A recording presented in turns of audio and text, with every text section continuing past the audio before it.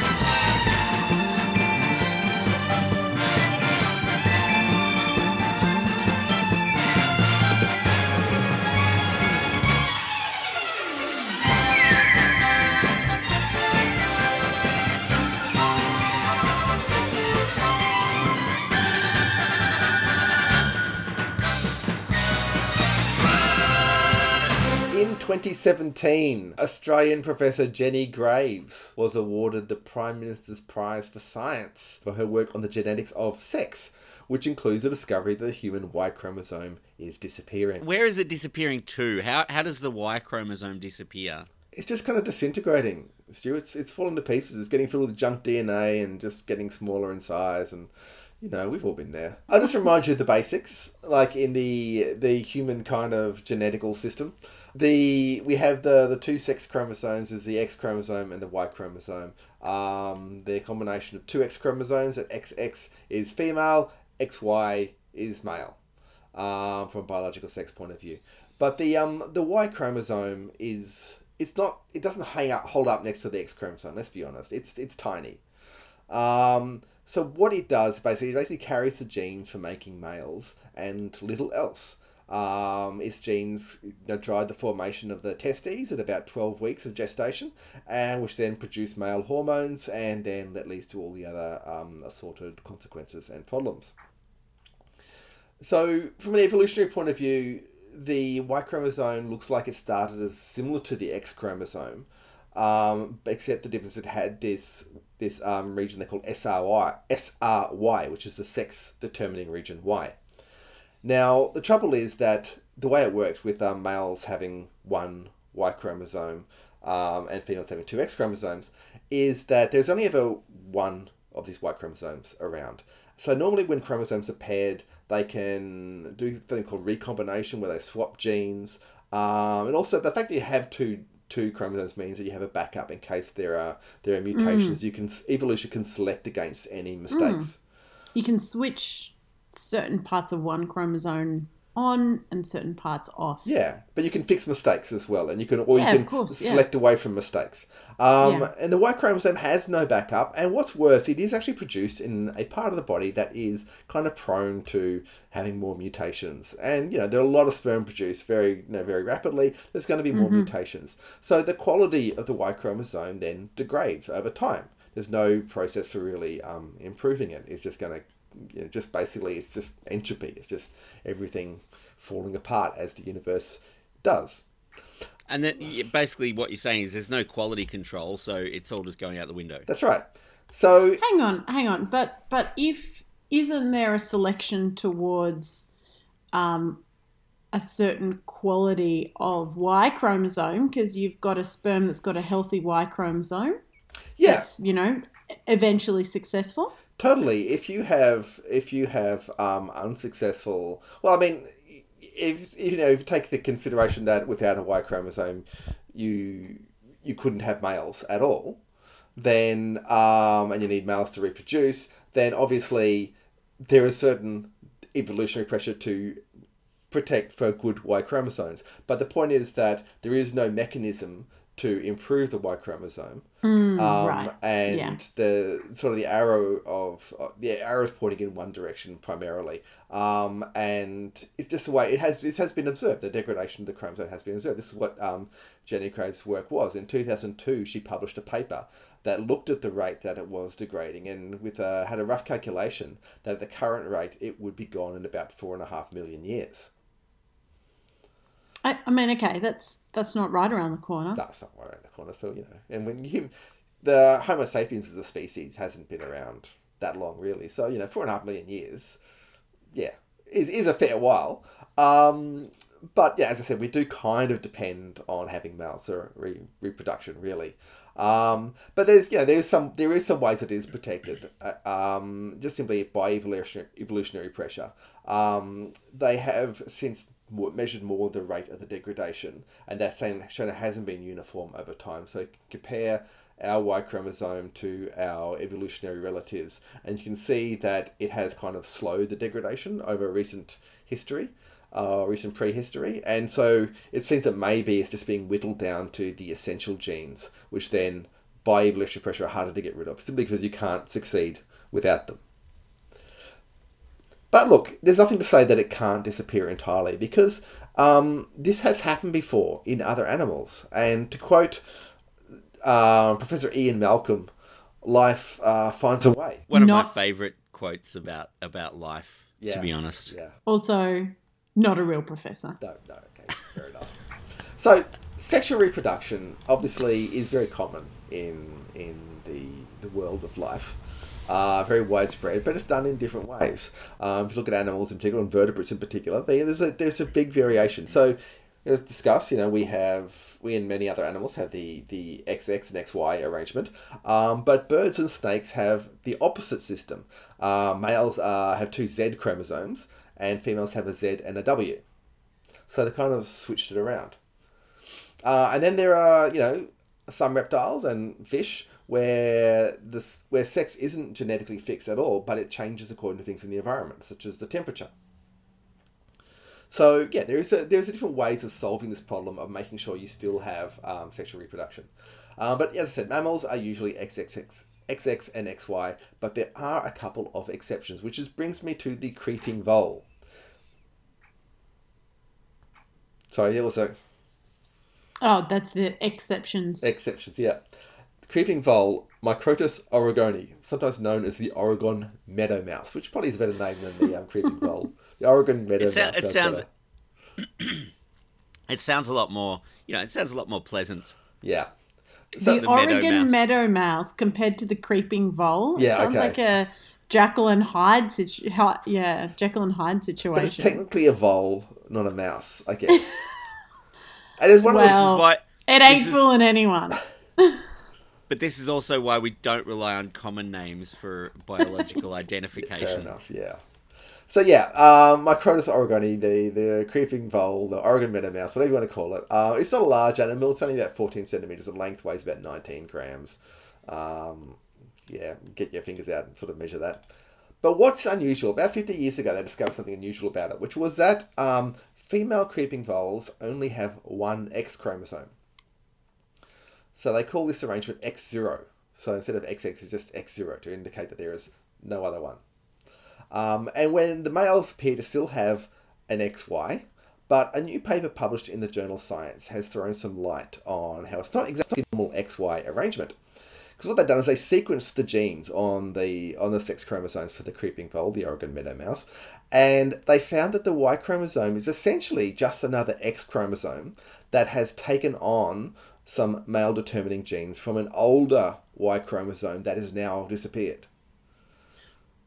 Right. So this was a completely separate event, Yeah, so basically, evolutionary speaking? yeah, so they had a Y chromosome similar to ours, to ours, but the most of their current Y chromosome is just an X chromosome, but it's picked up some sort of ancestral Y chromosome, and in Wow. fact, the other X chromosome has also got some vestiges of that old Y chromosome as well. So there has been some gene swapping between the old Y chromosome. Basically, it's saved its bits. It's like transferred across to Wow. the X chromosome. Yeah. And do they know when this happened? I haven't been able to find that out from the full paper, but the Y chromosome, the new Y chromosome, is already showing some signs of degeneration and acting like a proper Y chromosome.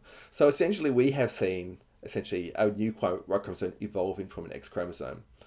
Now, it doesn't appear to be an ideal situation because did talk about how the problem with the Y chromosome is that it degrades because there's only one of it. The fact now they really only have one X chromosome, whether you're male or female, seems like it's a problem as well. There's no protection for the X chromosome either. But look, I think this has shown us that this kind of arrangement has some flexibility. So, maybe they'll figure out, evolution will get around this current conundrum. But look, it's an interesting thing. So what I'm trying to say is that if our Y chromosome does continue to gradually degrade over time, maybe creeping evolution can get us out of it. Science, the final frontier.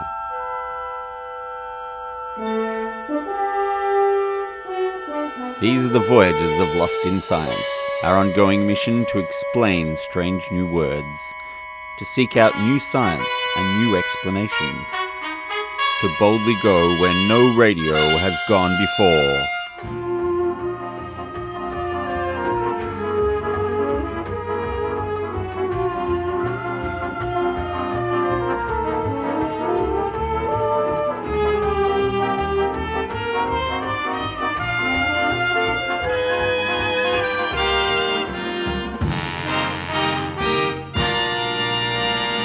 In general, we look for a new law by the following process. First, we guess it.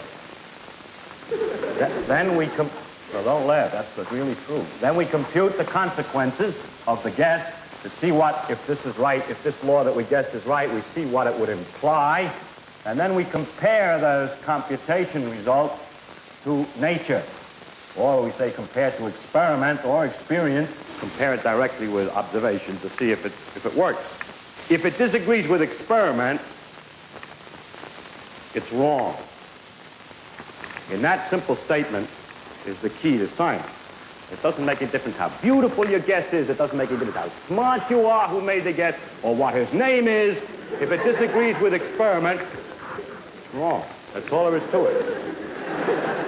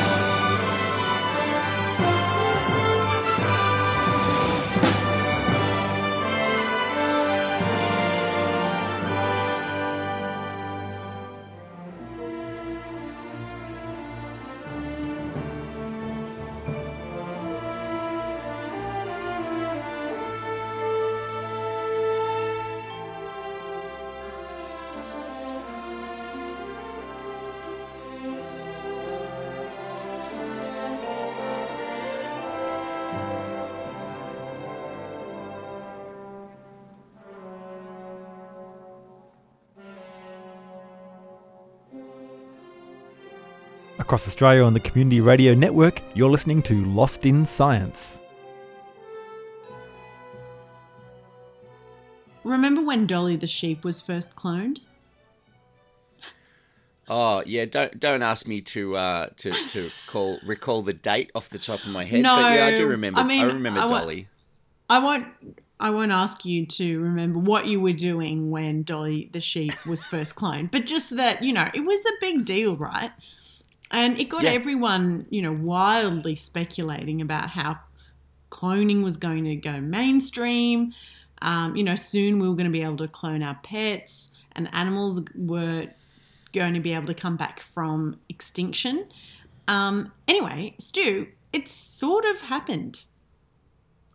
It sort of happened. Our wild speculation has sort of happened. Okay. Let me clarify. So, where do I get my tickets to Jurassic Park? I knew you were going to say that. I knew it. You knew. Yeah. You knew it. Yeah, I did. Okay, let's go back for a second. So, you can get your pet cloned for the right price. I feel like we might have done a story on this in Lost in Science in the past.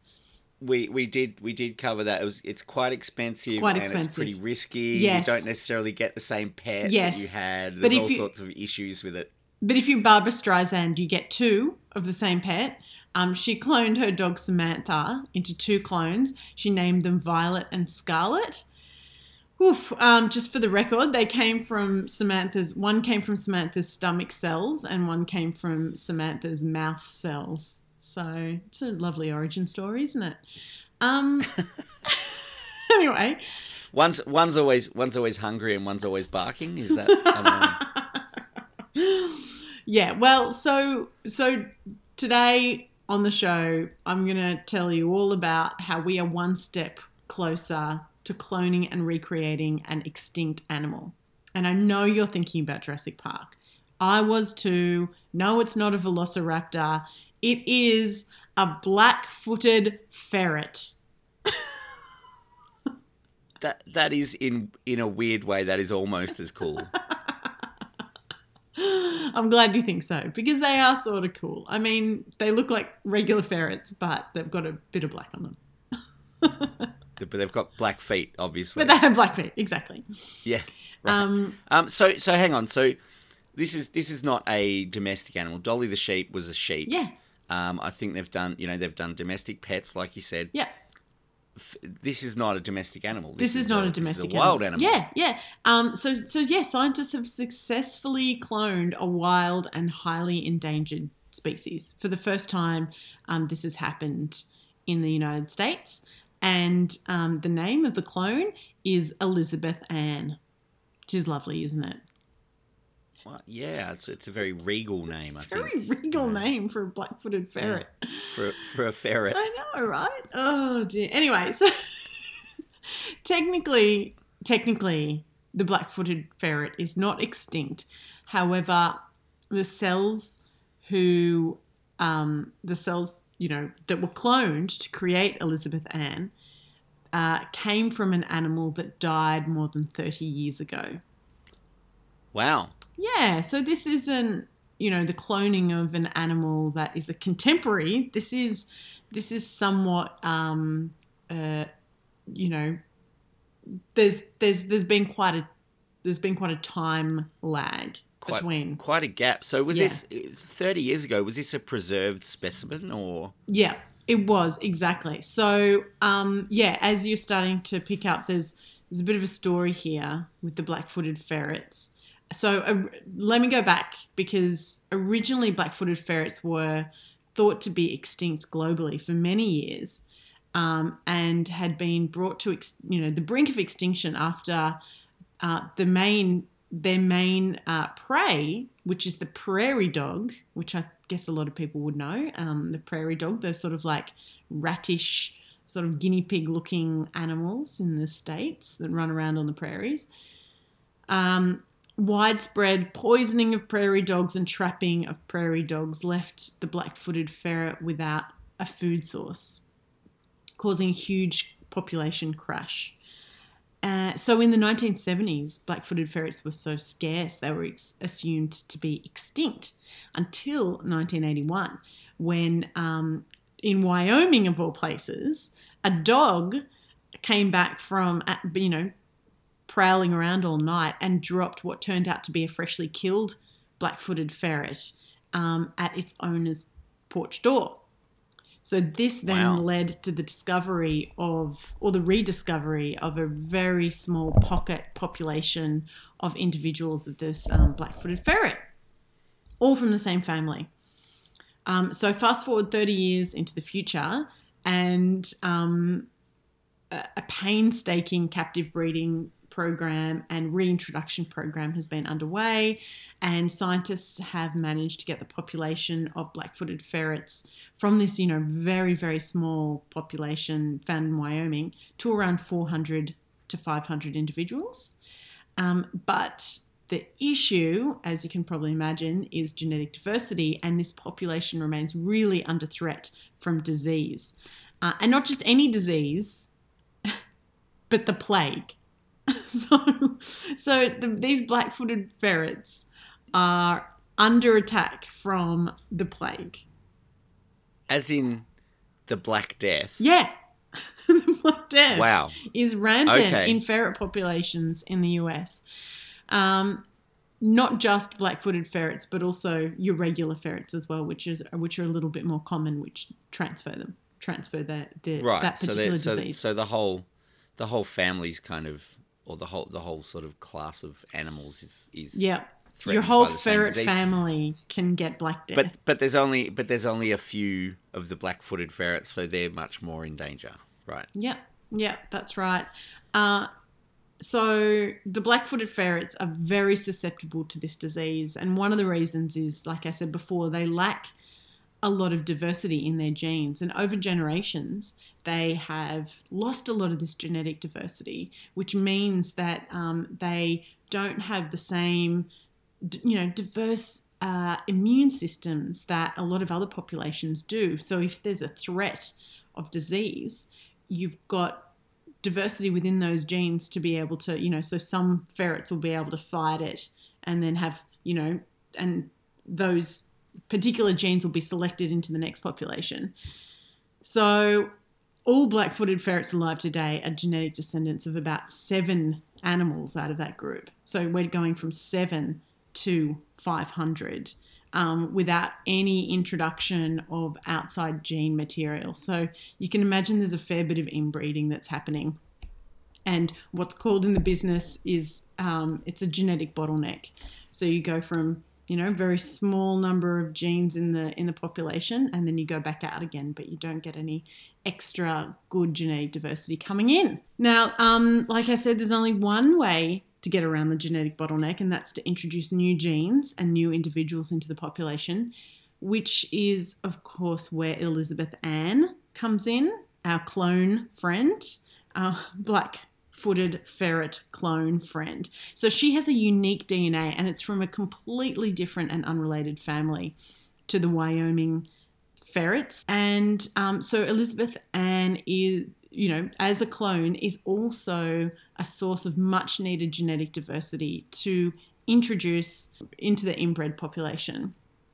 So you were asking about the, where that tissue came from, if it was the 1980s, where that black-footed ferret tissue came from. Well, interestingly, so Elizabeth Ann's donor cells came from a black-footed ferret named Willa, and that was from the San Diego Zoo, who embarked on a project in the 1980s called the Frozen Zoo, which contains frozen tissue samples from over 1,000 different species, which is incredible foresight, considering cloning wasn't really a thing back then. And then it's like even Walt Disney couldn't freeze himself quick enough. That's right. Yeah. And then 7 years later, so then in 2013, the United States Fisheries and Wildlife Services partnered with a conservation biotech not-for-profit called Revive and Restore, and another organisation, which, you guessed it, is a pet cloning company named Viagen. They all collaborated together to clone the black-footed ferret. So that was in 2013, and then 7 years later, in late 2020, Elizabeth Ann was born, and she was born to a domestic ferret. There were 2 unrelated domestic little ferrets that were born. They're called kits, if you didn't know, fun fact, and a second clone that did not survive. So Elizabeth Ann now lives in Colorado. She's been tested. She's 100% black-footed ferret. So far, her behaviour is normal, which is great, but she will be closely monitored for her whole life. Now, there are plans for her and the continuation of the species, of course. So researchers are saying that they're going to first start looking at cryobanks of frozen black-footed ferret semen to see if they can, introduce some more genetic diversity. And then also look at the living male ferrets to get best genetic matches for Elizabeth Ann. So it's going to be a long process, but an incredible achievement to date.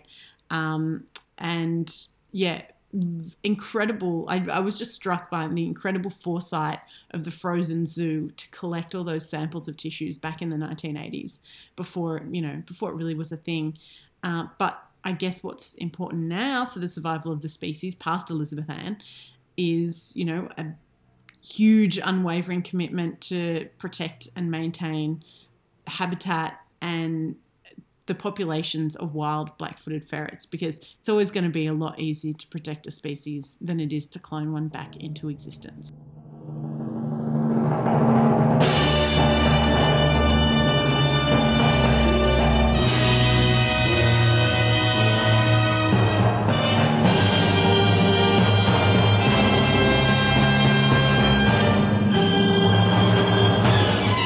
That is all we have time for this week on Lost in Science. Thank you for joining us in Getting Lost. If you have any questions or suggestions for the team, get in touch with us by email. We are lostinsci@gmail.com. You can send cheap tweets to us at lostinscience1 on Twitter, or you can find us on the ubiquitous Facebook. Lost in Science is recorded at the studios of 3CR in Melbourne on the land of the Kulin Nation and is broadcast across Australia on the Community Radio Network with the assistance of the Community Broadcasting Foundation. You can find a podcast version of the show on 3cr.org.au, or you can tune in the way you did this week when we return in our usual time slot to get Lost in Science!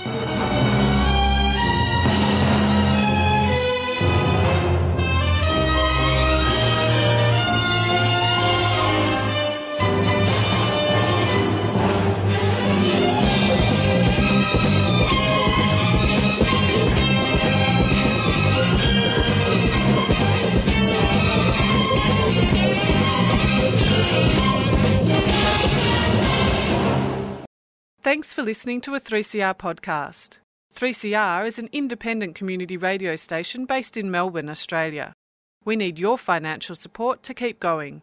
Go to www.3cr.org.au for more information and to donate online.